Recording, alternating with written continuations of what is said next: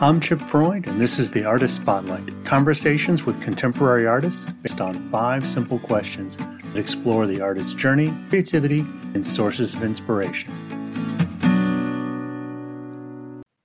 Welcome to another episode of the Artist Spotlight with Chip Freund. Today, I am joined by Tom Terrell. Tom is a wood and other medium artist based in Cary, North Carolina. Welcome, Tom. Well, thank you very much. It's good to be here. So as you know, with the way this podcast works, we're going to go through 5 simple questions, and we're going to just see where that conversation takes us. We open up with, what is your earliest memory of ever making art? Well, my grandfather was a commercial artist and a sign painter and a professional photographer, because in small town Oklahoma, you did many things to make a buck. And my dad followed in his footsteps. And when I was very young, we were living in Memphis, where my mother is from. And my dad owned a place called Mid-South Advertising. And I remember sketching and doing a lot of sketching when I was 3-ish, 4-ish. But I remember entering my first show with an actual painting before my 4th birthday, or right after my 4th birthday. Wow, that is an early start. Couldn't help it. It was a family tradition. Okay. So I've seen some of your wood creations. I understand that's your primary medium today, but not necessarily exclusive. What led you to create in wood? Well, of course, as doers of all things, I grew up in a sign shop, display manufacturing, learned cabinet trades very, very early. Could handle a spray gun by the time I was 10, about as well as anybody that worked for my dad. So I was used to working in wood and acrylics and all the things. But when I was in college, Dad had his shop next to, this was just before he started at Disney World, next to a place called Architectural Woodcrafters in Orlando. And I was always hanging out there because they were always throwing away great pieces of wood. And so I went over there and was just chatting with them.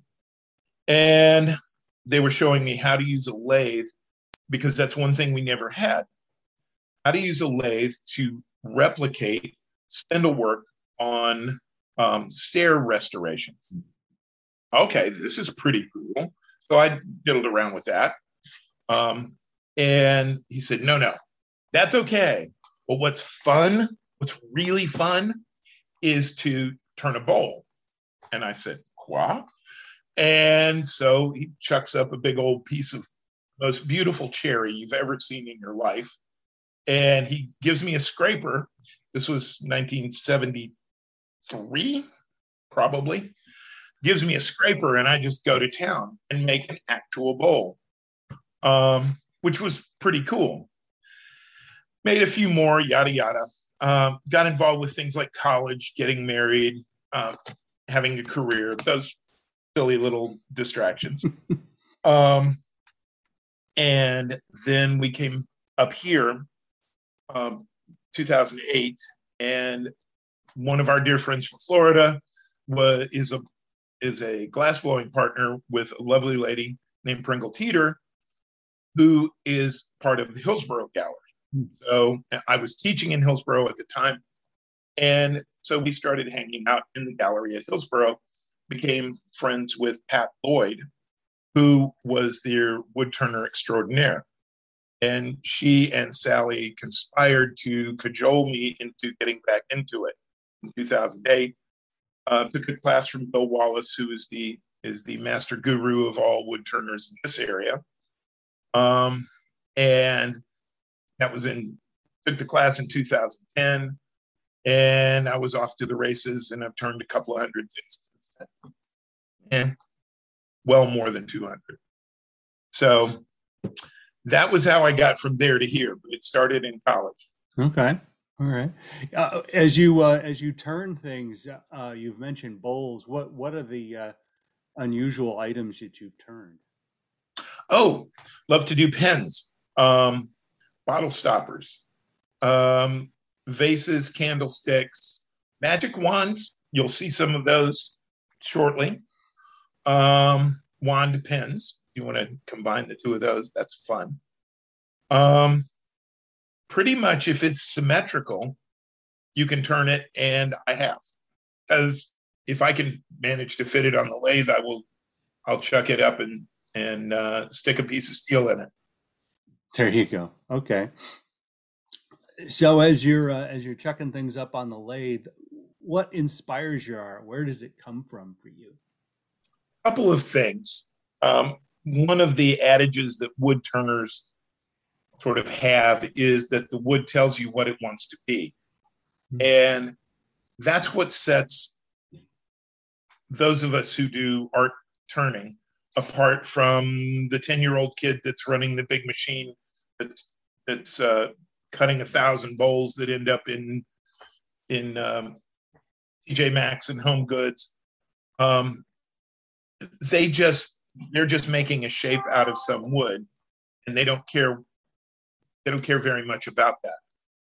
We look at the wood, we try to, there's always a story. If you're getting it locally, there's always a story. You honor that story.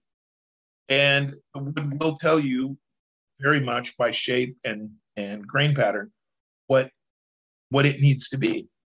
And you do that. And sometimes it needs to be sawdust, because sometimes it blows up halfway through.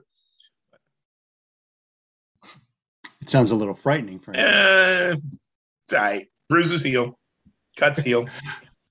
Yeah. Can you give us an example of a recent piece and the story it told you as you worked it? Okay. One of the, well, we have some dear friends that live live on the coast. And when the hurricane came through a couple of years ago and did so much damage, they lost a tree in their neighbor's yard, and they chunked up that tree. The neighbor was very active in philanthropy, as are our friends. So they asked me if I could do something. They were having an auction to support the relief groups. Sure. They brought two 200-pound pieces of white oak. It's like, hang on now. I didn't sign up, but anyway. And it was funny because when we turn, we cut the piece down the center, so you get an interesting. It doesn't get turned the way you think. The base of your bowl is down the middle of the wood. So the first one came out to be a lovely upswoop white oak salad bowl, and the other one was a much chunkier, stockier, short, nearly cylindrical bowl. Both of them came from the opposite sides of the same piece of wood, but they had entirely different grain stories.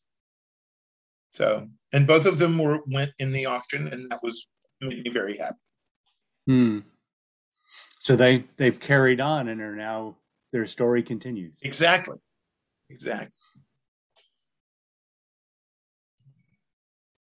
If you were to sit down with an artist just starting out into their artistic journey, what advice would you give them?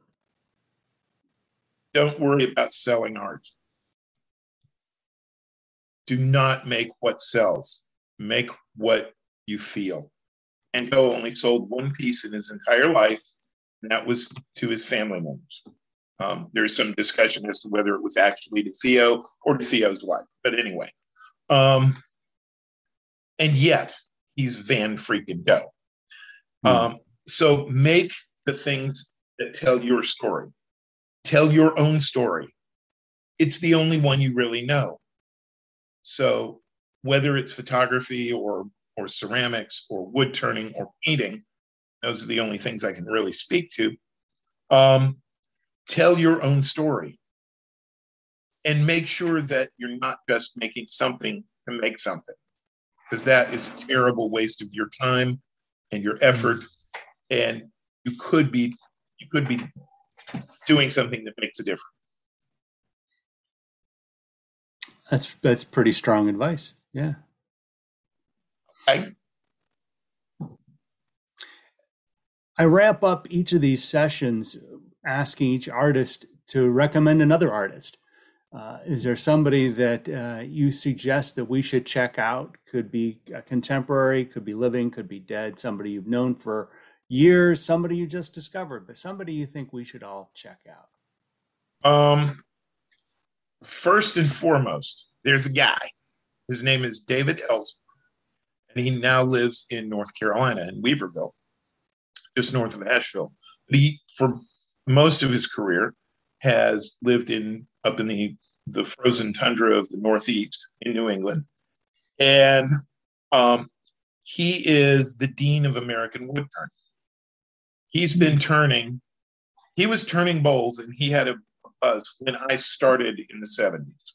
He was just getting, every wood turner gets, the first bowl gouge you get is the Ellsworth grind. I'm just going to say he's the guy.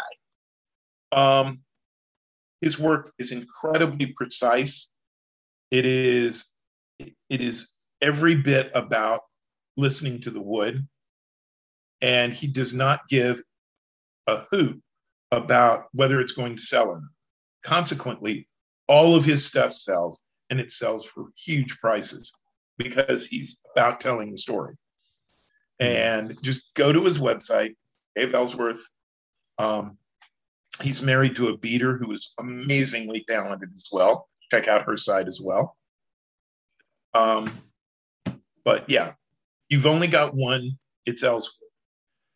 If you've got time, Trent Bosch, Tim Mahoney, an Irish turner named Glenn Lucas, not his production stuff, but his individual stuff.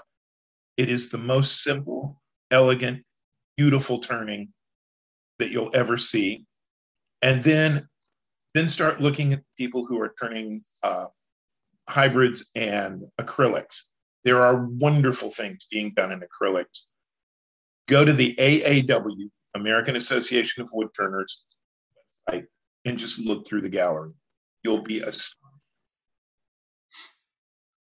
Well, thank you for those recommendations. And thank you for your time and insights on your artistic journey today in our 5 questions.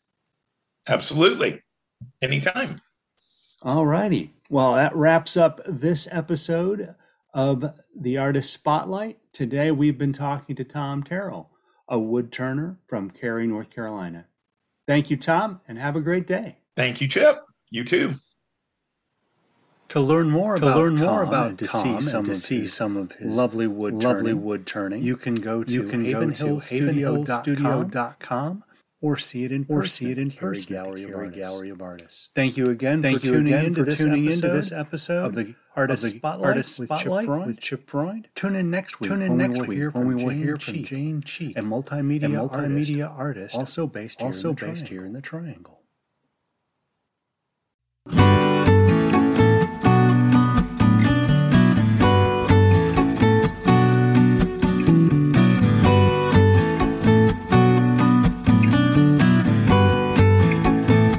Thank you for joining us. This has been the Artist Spotlight with Chip Freund. Find accompanying blog posts at chipfreundphoto.com/blog, and you may subscribe to our show on Amazon Music, Apple Podcasts, Spotify, or wherever you like listening.